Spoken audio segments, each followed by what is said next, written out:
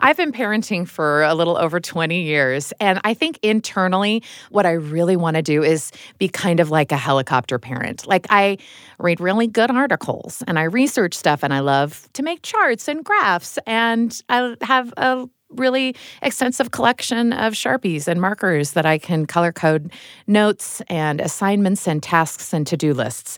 So that's what I want to do, like internally. But over those 20 years or so, I have consciously stopped myself, acknowledged, yes, this is how I want to be. But in this situation, play it cool, mama. Like, just pretend like you're a free-range mom. Yeah, go ahead.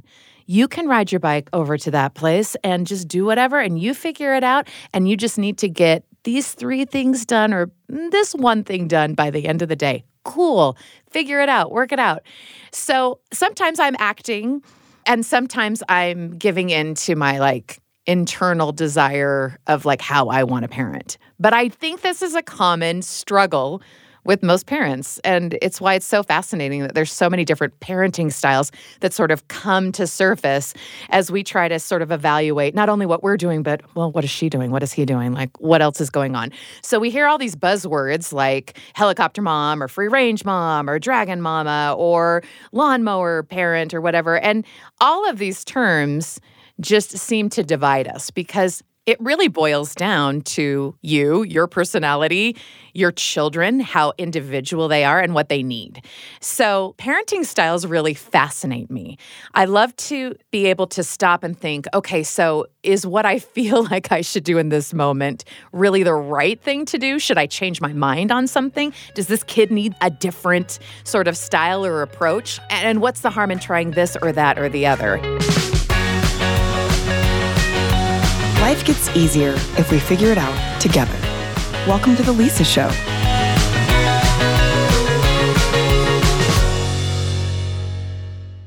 Parenting styles have really changed over the last years and probably most dramatically over the last 2 generations. I'm here with Dr. Frida Birnbaum, who's a psychoanalytic therapist, psychologist, also a mom with an unusual story. Welcome, Dr. Frida Birnbaum. My pleasure. Thank you so much. Now, you have a very unique story about parenting that's really led you to parent over the last 30 years in a very specific way. Can you tell me a little bit about your parenting experience? Well, what's interesting really is that the question you're asking is something extremely important for other people to know. What is it like parenting today compared to what it was before? And also having children when you're older, is that something that's a stigma? Well, that stigma is no longer around. It's changing rapidly. Now women in their 50s are having children, and we're more fertile longer, and we have in vitro, of course. So that's some of the things that have changed. But for the children, parenting has changed because they are more involved with social media. And that's something that seems very isolating. But what I found out was that these kids have more worldly information than the younger generation because they're tuned into events, politics, science, technology. So when they come to the dinner table, they know all this stuff. So I know social media has been a negative, but it does have a lot of its benefits as well. Well, and we should note as well that you are the oldest woman in America to give birth to twins. Tell me a little bit about that. What kind of span do you have with the ages of your children? Well, I have my oldest is in his 40s already, mid-40s, and I have my youngest that just turned 15. Yes, I was 60 years old when I had these twins. And unlike my decision not to tell anyone, everybody found out because they asked me to, and I figured I was being selfish. Why not let women know? What's interesting about that was that women did call me from around the world, women who felt repressed and they felt younger because I was having children older, and they felt that maybe that age is not that old.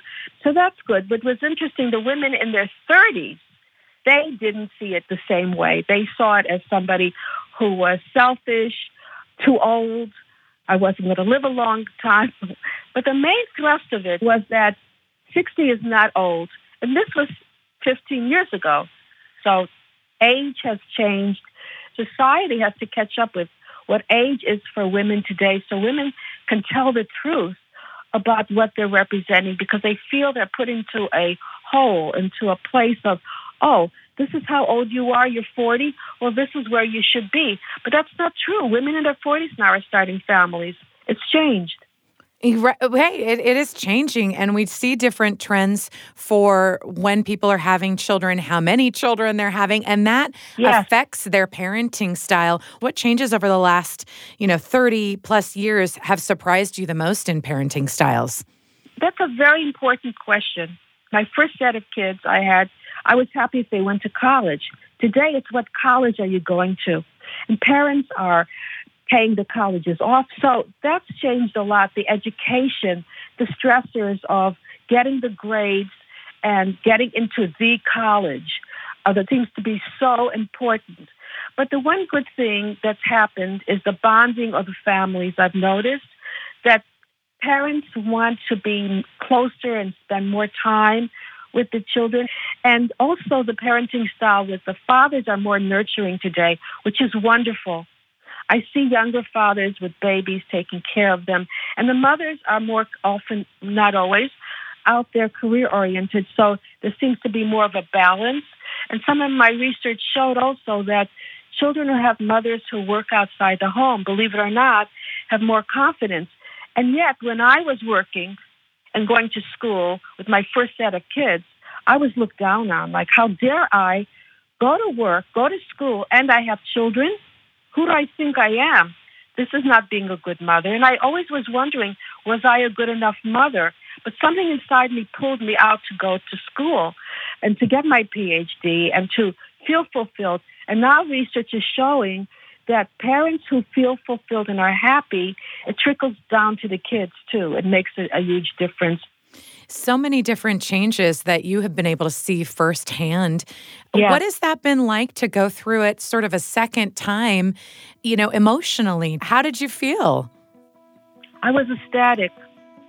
60's not old. And whatever was going on out there, I never really cared because I never really listened to convention anyway. I always felt that society was sort of behind times. So I always did my own thing, but I was ecstatic.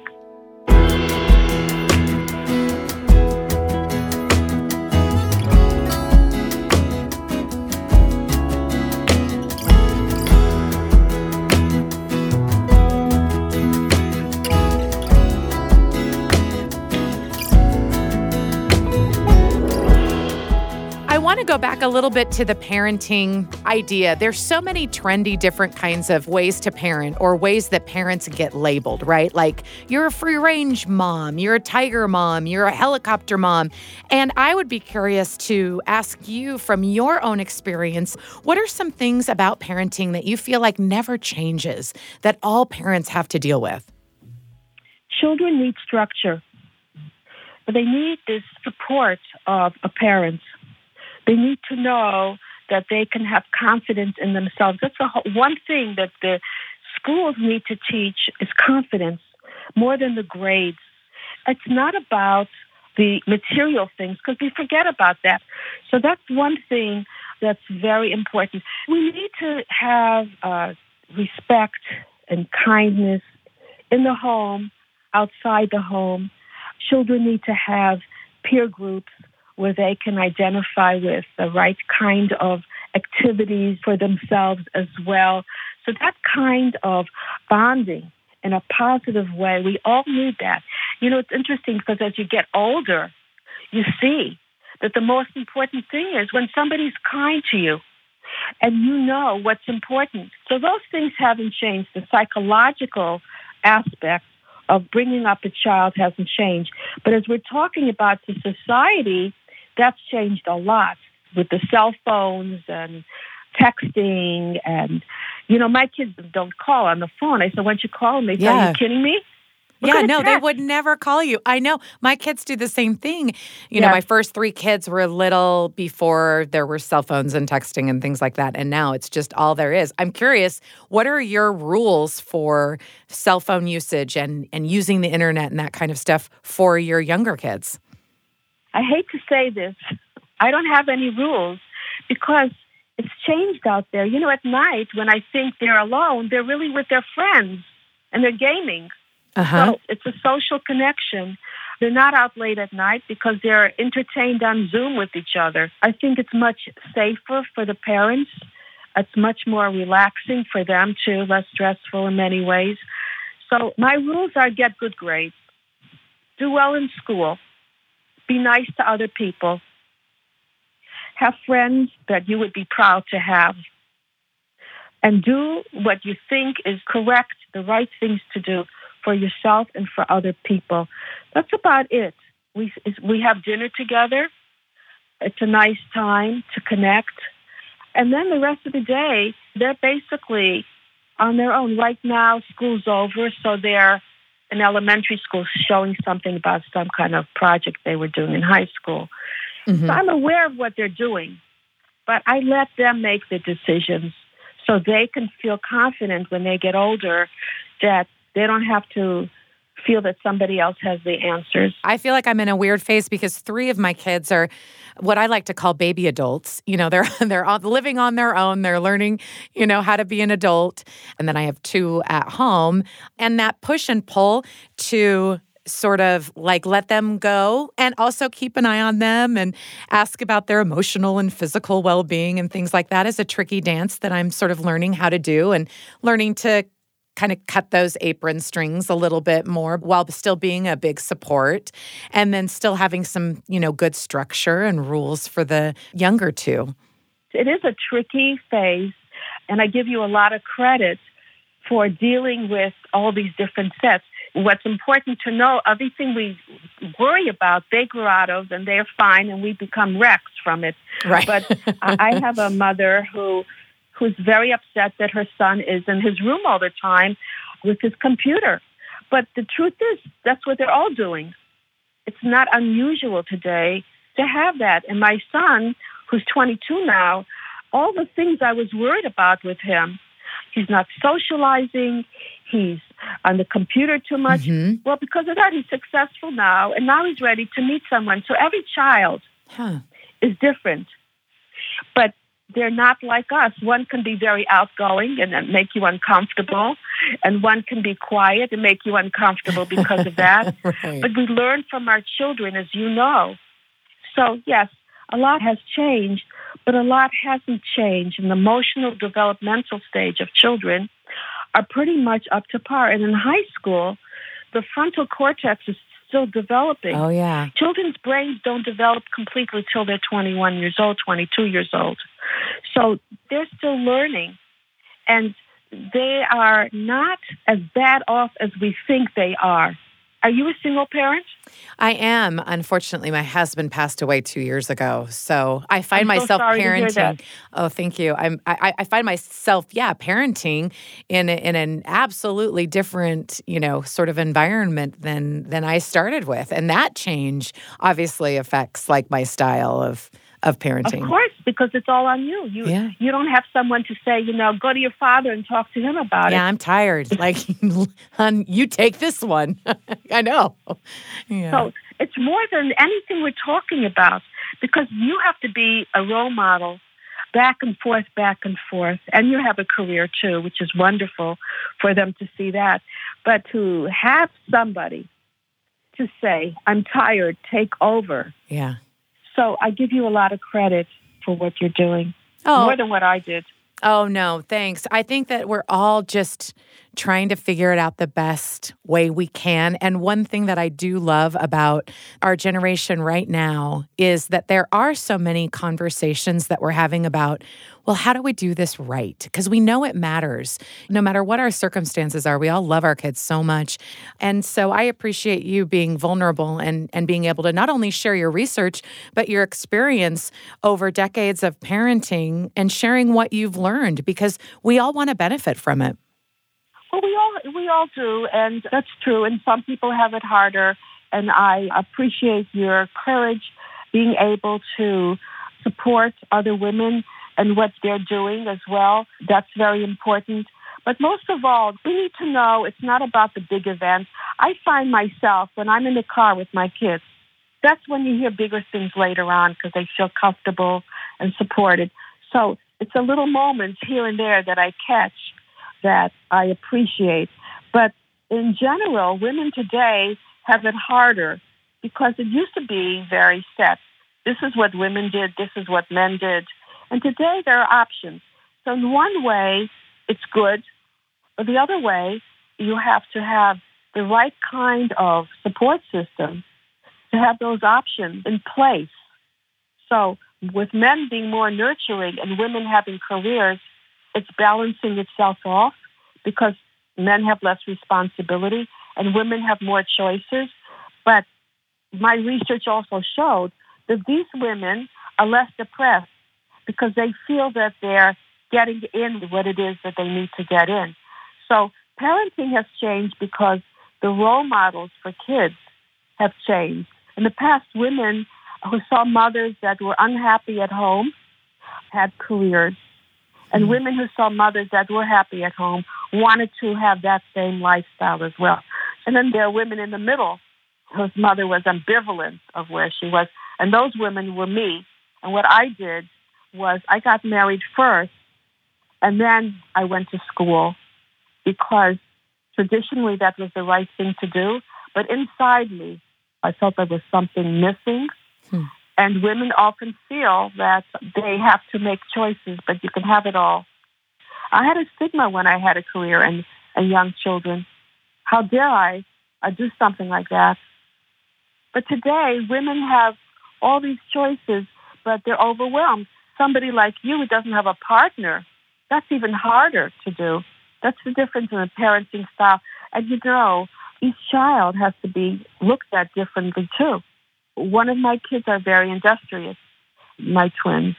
The other is very quick to learn in school, but in a different way.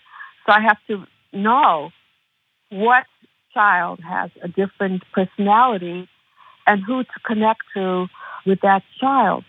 But the beauty of having kids, really, as you know, Lisa, is they grow up and they actually do well. Right. Hopefully.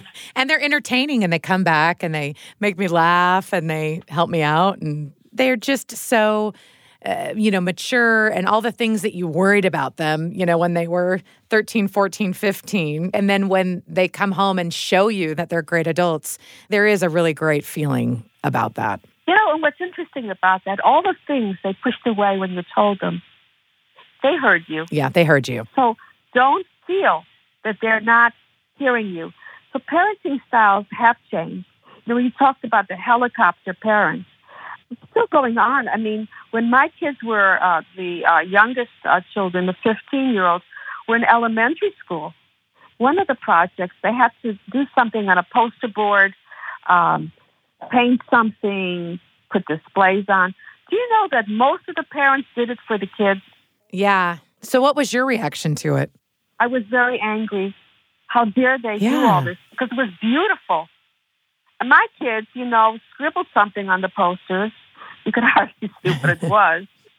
So it was beautiful, and I was embarrassed that my kids looked so inferior. But then, of course, as you can imagine, I felt that my kids did the right thing. That's their project. Yeah. But all through school, the kids excelled. The parents were the ones that pushed it. Now, I don't know if they're still excelling in school. The parents aren't in college when they're taking their tests. Yeah. They can't do these things for them. But that's changed it. Parents have become more competitive, even more so, if you can imagine, more than the kids. The kids don't care as much. The competition is more about the ego than it is being practical. I think school should change. You should do what you feel is your calling. If you find out what it is to have more field experiences, more hands-on experiences. My kids memorized all the time. You forget it the next day. Mm-hmm. I feel that they're taught to be followers, not leaders, and they're pushed out there, and they say, go ahead, now do your thing, and they don't know what they're doing. So there's a lot that hasn't changed that I really feel needs to change the way children, the way students are taught. There's a lackluster of joy in what they're doing. It's Mm-hmm. just doing a task instead of understanding what it is and getting some kind of interest that would help them to know what they want to do. Because my kids are 15, they don't really know. They know maybe engineering, maybe something like this. They're still figuring they it have out. to have the Yeah. exposure. Mm-hmm. So that needs to change, really. Oh, these are great suggestions and a great perspective on the really like the direction of education and how we can support each other, as parents as well in what really matters when we're raising our kids. I think parents are confused. They've become over-obsessed with their kids. Leave the kids alone. Let them be who they are, and you'll be happier. You'll be less anxious. The kids are anxious as well. And they know more than you do often. You just have to help to guide them. Find out what it is that they want and help them to get there, because many people, as adults, look back and they're still trying to retrieve who they were and what they wanted, but life sort of got in the way. We need to be able to give our kids that kind of joy and know that they're doing something that they're joyful about, that they feel can make a difference, and then every success will come. But that has to be first. We're too achievement-oriented, and our lives have to be full of feeling as if we are in the moment and that we are doing something that can make a difference to us and other people, because we have too much delayed gratification. Especially men have had that they don't know how to enjoy themselves. It's all about going ahead and being successful, and it's sad because success can only give you so much. They say $75,000 a year is what you need to be comfortable in life. And people feel that if they make more, they'll be happier. Relationships are what makes you happy. It's not having more money, having more things, men having more toys. None of that stuff. It's all a distraction for what's really important. So if your children are trying to make you happy because you want them to do this, you want them to have this career, it's really all about you. I went to school later in life. You can change your careers. You can reassess who you are. You can make changes in your life you can as well, change. with your relationship, with where you live. You can do all those things, but don't do it through your kids, because they have a feeling that you can't have. Let them be in the driver's seat. Life is not about being aggressive and being on top. It's not about that. Yeah. It's about enjoying the moment, slowing down. When you slow down, you can think more anyway. You can have that time to imagine what it is that you want and then find a way to work to get there. That's what we need to do, rather than giving the message that success is what it's supposed to be for everybody. Success is what it's supposed to be for you individually. Everybody has a different pace. You have 5 children. They all have different successes. Yeah, absolutely. And definitions of it. Is that right? Absolutely. And I can see that now that my kids get older and the things that I worried about when they were younger. And it's just such lost time, right? Of like, it didn't matter. They're going to go at their own pace, as they should. And you want them to be at peace, right? And not just your definition of success.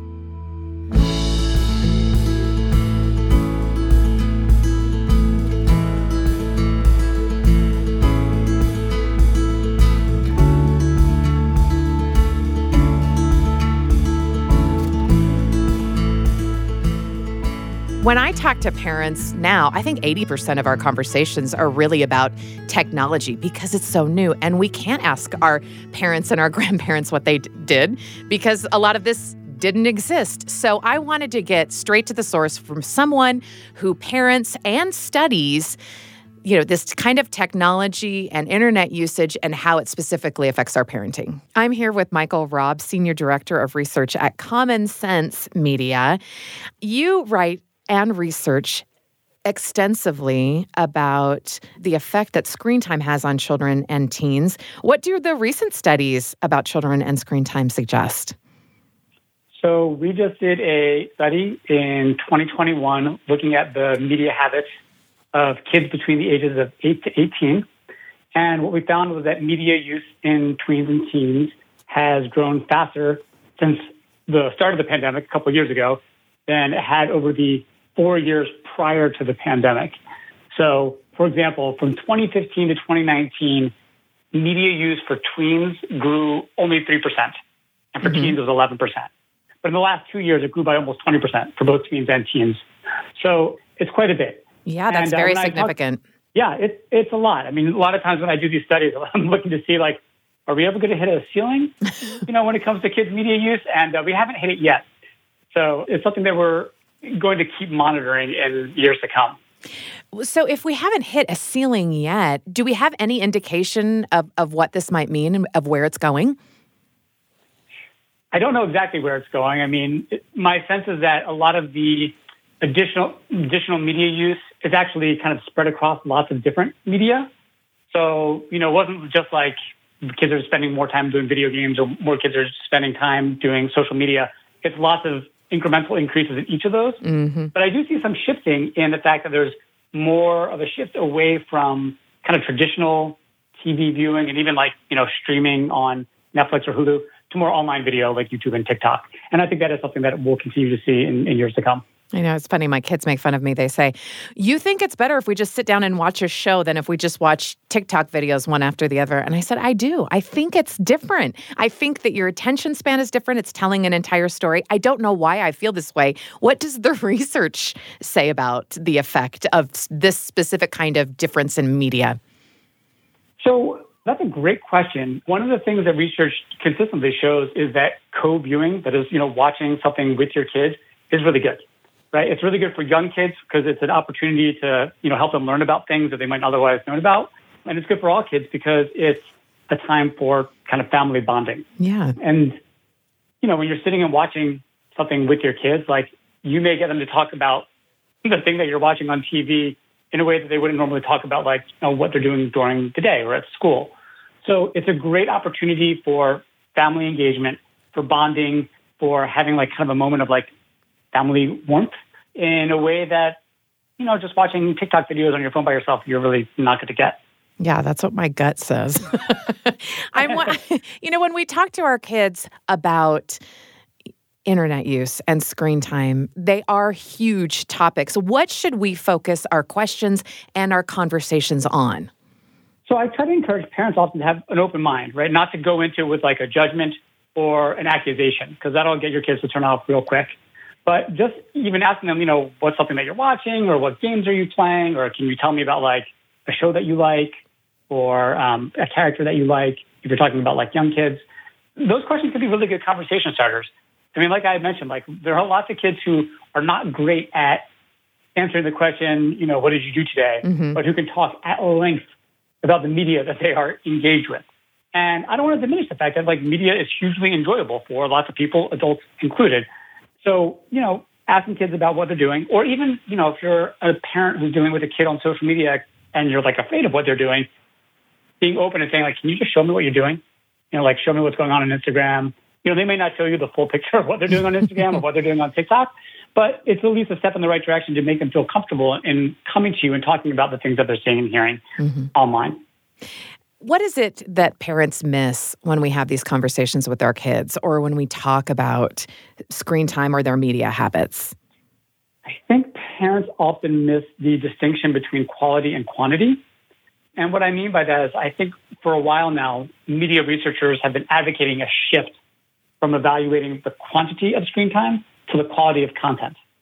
So, if your kids are engaged with high-quality content that's, stoking their curiosity or it's fueling their imagination or it makes a really good conversation fodder, who's to say that should just end automatically when you hit 1 hour or an hour and a half, right? Because what the research shows is that there's not a great relationship between how much media a kid uses and lots of different kinds of negative outcomes.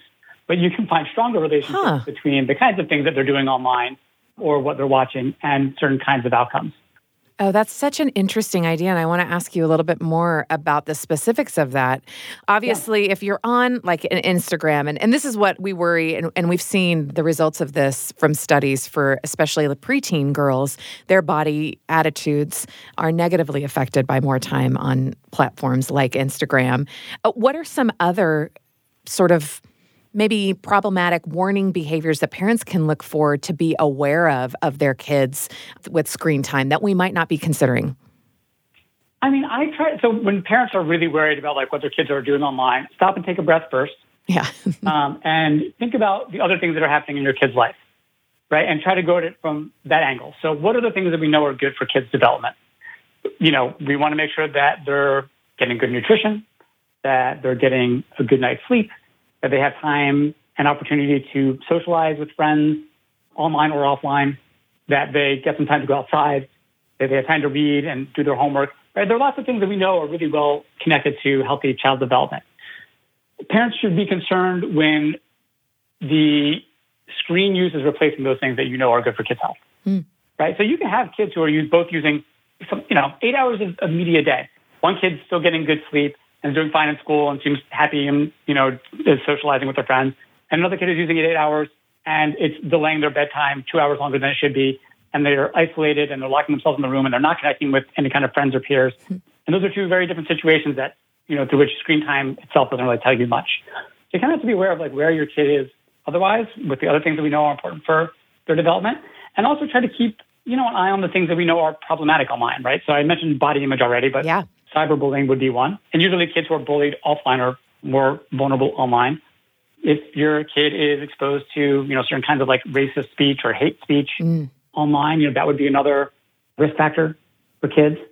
So there are I would say things that are kind of more content related that I would be on the lookout for rather than just only on Instagram or only on Snapchat or TikTok or things like that. Yeah.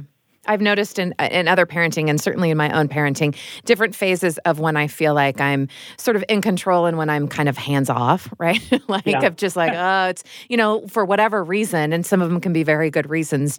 And so I'm wondering about different kinds of media and how we should really view it in a total health kind of mindset, which is what I feel like you're really advocating for.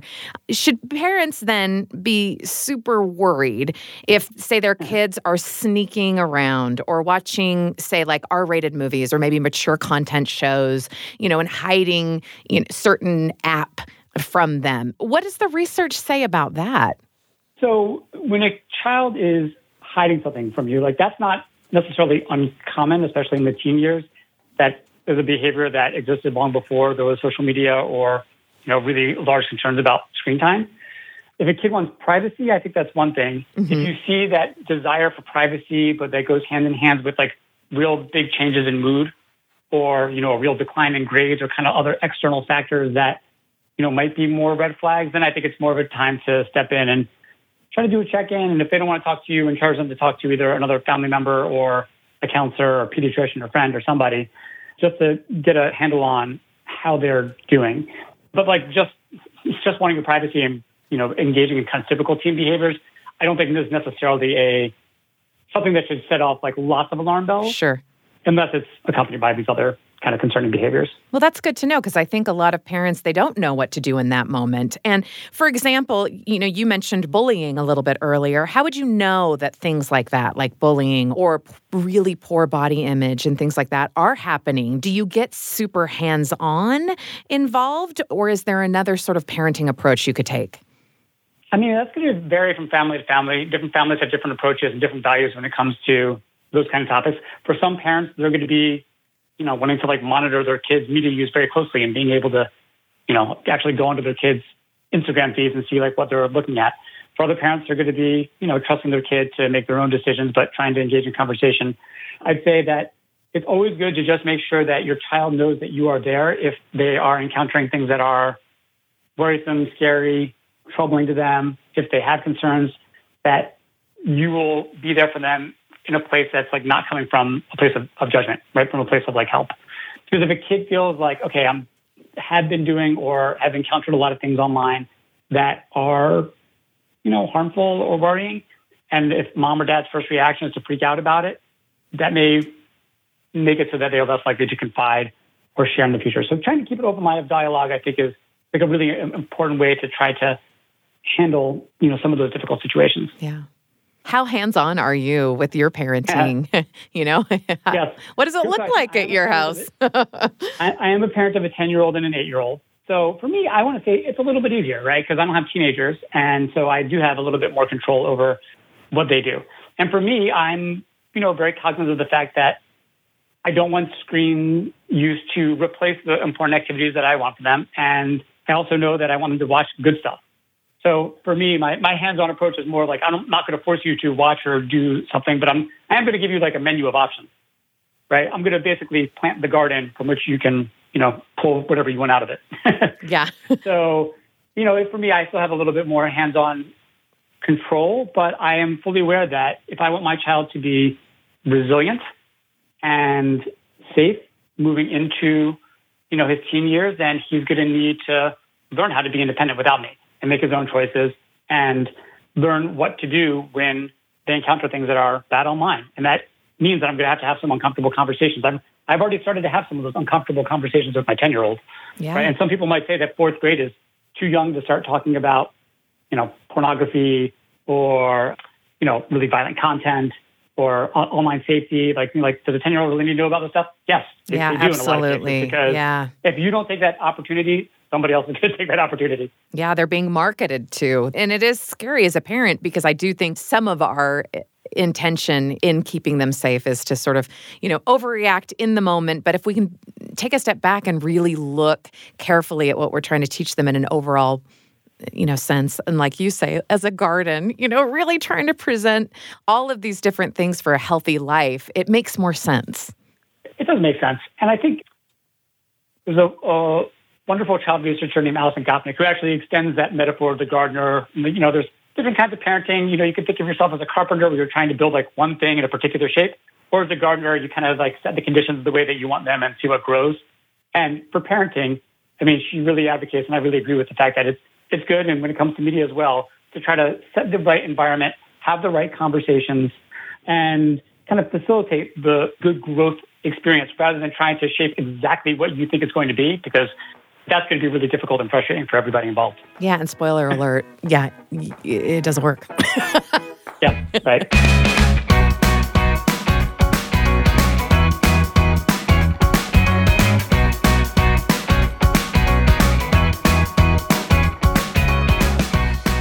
When we really want to get to the heart of the matter, we assemble a council of moms. That's what we've done today. And here we have... My name is Angie King. I have 5 kids. My oldest is 22 and my youngest is 10. And being a mom is hard. I'm Taylor Ricks. I have an 11-year-old, a 9-year-old, and 2 7-year-olds. And we're just in the thick of parenting, and it's a ton of fun. And I'm Jeanette Bennett. I have 5 kids. The oldest 2 are married, so I'm a mother-in-law, and then I have 2 in high school and 1 in 4th grade. I grew up with just this wonderful stay-at-home mom, and I've been an entrepreneur, and so I've been different than my own mom, and I'm still figuring it out. We're all figuring it out. That's why we're here together. So I appreciate your time. I'm going to dive right into it. There's a lot of talk, both generationally and just style-wise, about what the right way to parent is, right? And so I'm just really curious as to how you would categorize your own parenting style. I would say I'm low on rules, high on expectations, and high on love.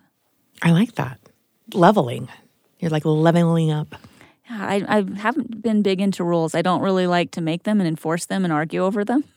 So I just kind of like to talk about, the goals and then... Yeah. Leave it at that for the most part. Gosh, I don't know. I would say that my style of parenting is a little bit ADHD. I feel like it's just every kid is so different. I feel like I'm just constantly reinventing and the wheel really for parenting, and I'm leaning on people a lot for advice. My mom friends, my single friends have great young adult advice because I really wasn't a young adult. I got married really young, so I don't know that world. And I do think probably a big part of mine is leaning on friends and just a lot of prayers. So your parenting style is prayer-based. Prayer-based parenting. I would say that I'm pretty chill. I'm not super strict or anything. And I try to kind of meet my kids where they are. So I definitely feel out the situation and try and hear their points of view.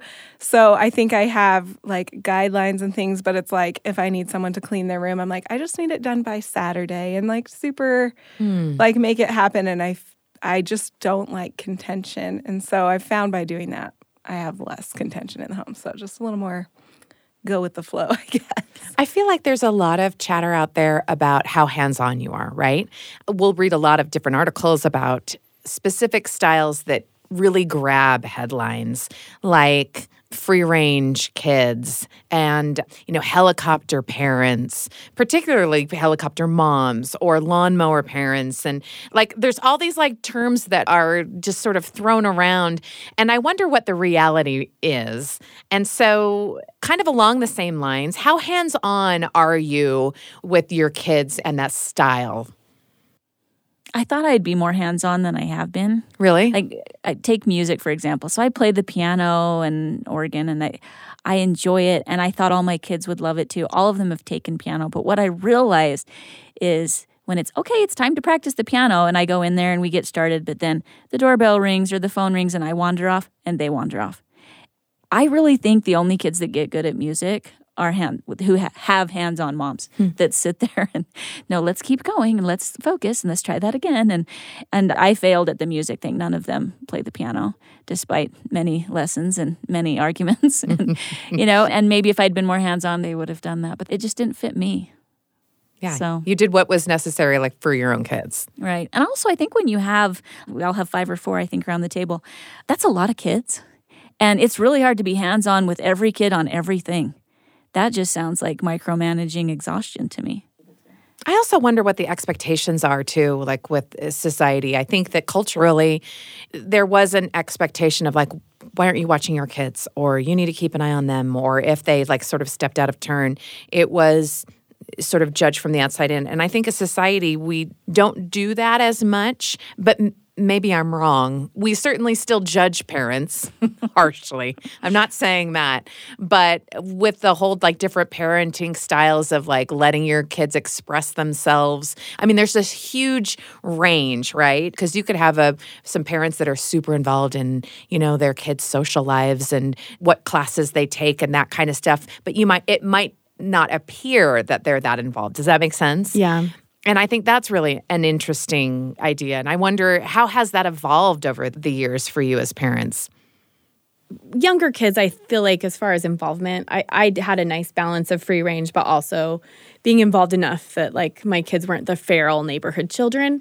But as they become teenagers, it's a whole new ball game as far as involvement, because things right now are so competitive. Whatever your kid wants to do, even if your kid wants to be a chess player and competitively play chess, there's a lot that goes into that. I feel like sports, if your kid wants to play baseball, they better be playing at age 3, and then you've got to get them in the special camp and the special trainer and speed and agility. There's just a lot of involvement that way that I think sometimes I struggle with, knowing is my kid not going to have a hobby because I'm not finding them this thing that they can do? So I don't know if that's more, I feel like I find myself in the middle of that all the time. I find myself struggling with that a lot too, of saying, your kid will say, I want to do baseball. And he wanted to do baseball in 8th grade. It was too late. Yes. It was too late. And it wasn't fun because it was just a league that no one cared and no one was coaching or teaching. And then I'm going through the same thing with my daughter who's I want to play tennis again in the 8th grade. And, it's not like I'm not asking them what they're interested in. It's just we have this specialized society where, if you don't start at 3, and you do wonder how much you limit that. And that's part of that sort of parenting, because my idea is, you should just have hobbies. It doesn't matter how good you are or if you're in a competitive team. Just do something that you want to do forever, but they don't always see it that way. Mm-hmm. Right. I think that you can start something at 3 and not be natural at it, and it doesn't go well. You can do something for 20 years and be bad at it. True. Trust me on that. And so I think it's okay for our kids to just be. Yeah. It's okay for them to take time to figure out what they love. It is okay to start tennis in 8th grade, and they could become really good at it, even if they didn't start at 3, if that's their thing. I think there's just too much pressure on that. And like deciding my destiny at a really young age, like here I am now, and I've been starting things and dabbling in things that I would have never dreamed would be where I would be. And that affects your parenting. Yeah, and I just think it's okay. There are people who put their whole life into being this amazing dancer and spend thousands and thousands of dollars and all of this stuff. And like, sweetheart, you're just not flexible or whatever it is. And I'm glad you love it and embrace it and do it because you love it.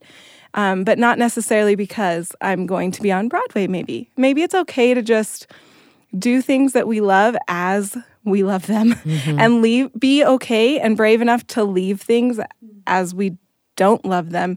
And so I think that's my huge thing with parenting is I had a little tiny baseball player that I was like, he's going to be great. And he just isn't. Right now he likes coding or whatever. And so that's what we're going to do. And that's okay. And maybe someday he'll like baseball again. And if he's natural at it, he'll be able to work hard and get there if that's what he wants to do. And so, yeah.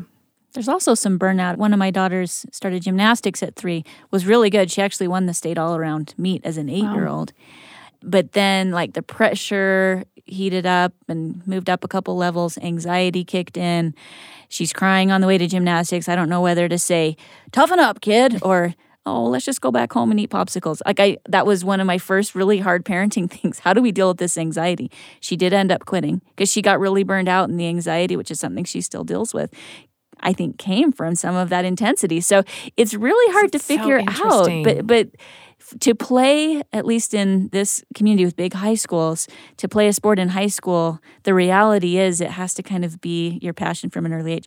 But playing a sport in high school is not the predictor of life, happiness, and success. Well, and I was going to say, too, isn't it interesting that we're, asking about parenting styles and we're really talking about our kids' interests and how we're able to guide them through. And I think that is like a main through line for parenting. We want to guide them and to help them and assist them to just really discover who they are. But I wonder how much, though, of our life circumstances affects our parenting that maybe we underestimate. So, I have been a stay-at-home mom. I've been a part-time working mom, freelancer. I've been a full-time working mom. I've been married. I've been a caregiver for a spouse while parenting, and now I'm a widow. And those are 6 huge different life changes, and I would be so naive to say that it didn't affect how I parented. And so I am curious, what have you learned about mothering and your parenting style based on your circumstances?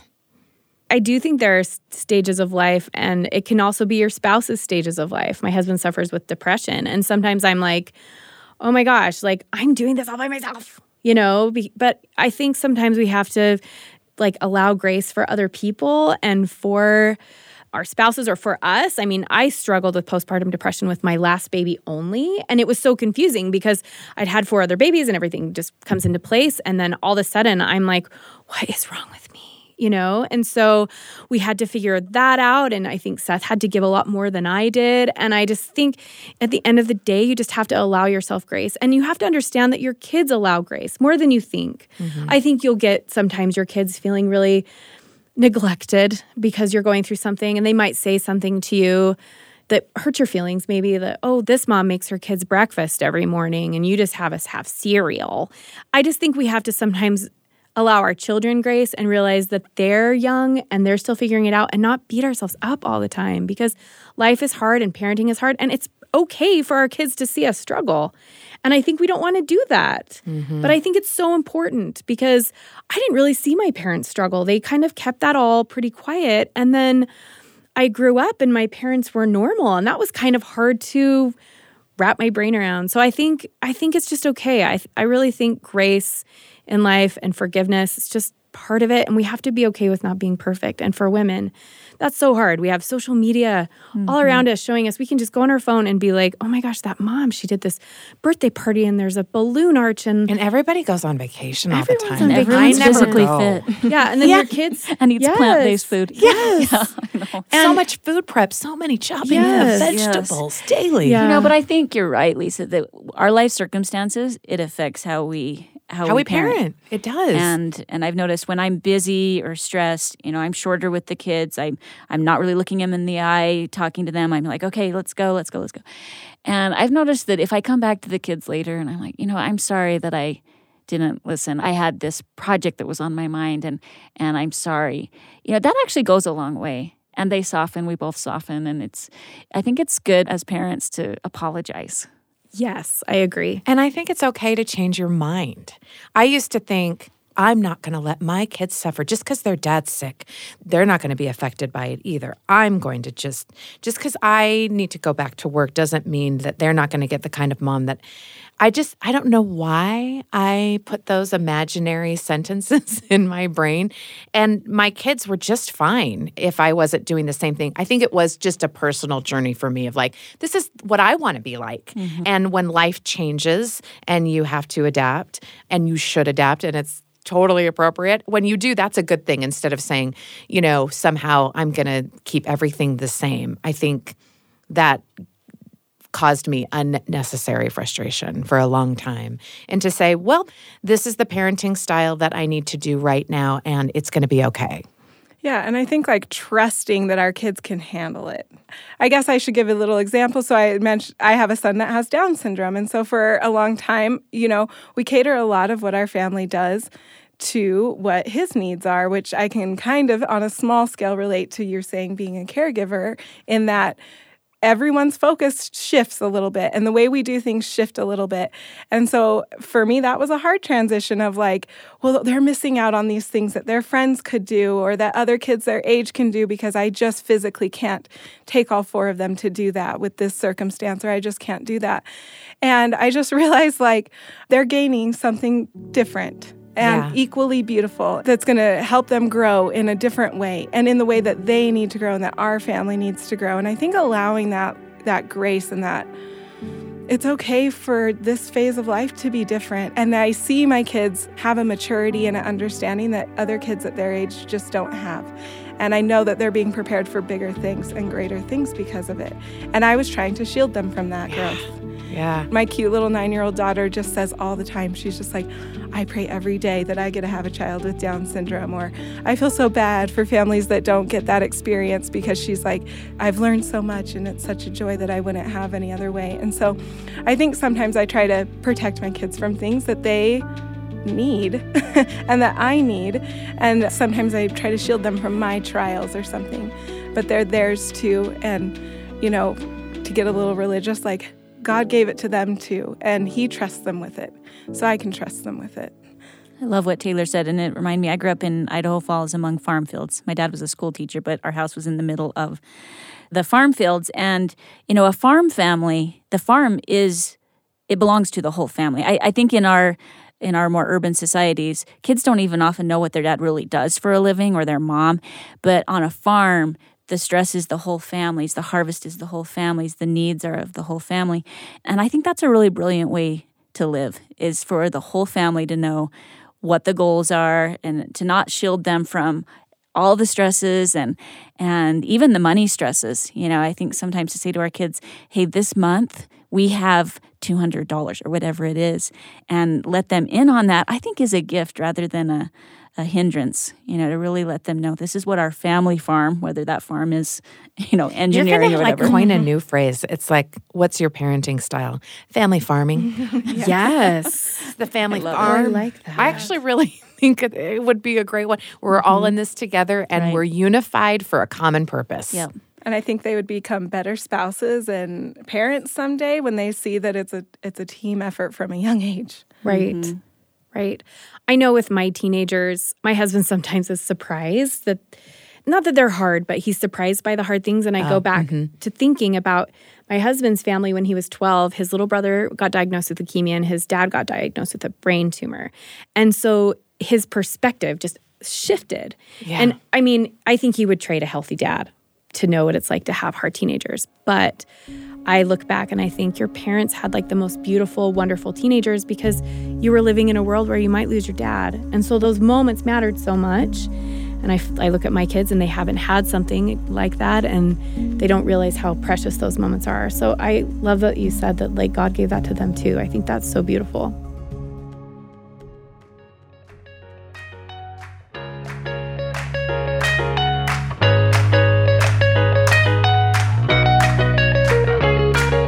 The Lisa Show is a production of BYU Radio. This week, our show was produced by Lisa Valentine Clark and McKay Menden, with help from Angela Larson and Michael Combs.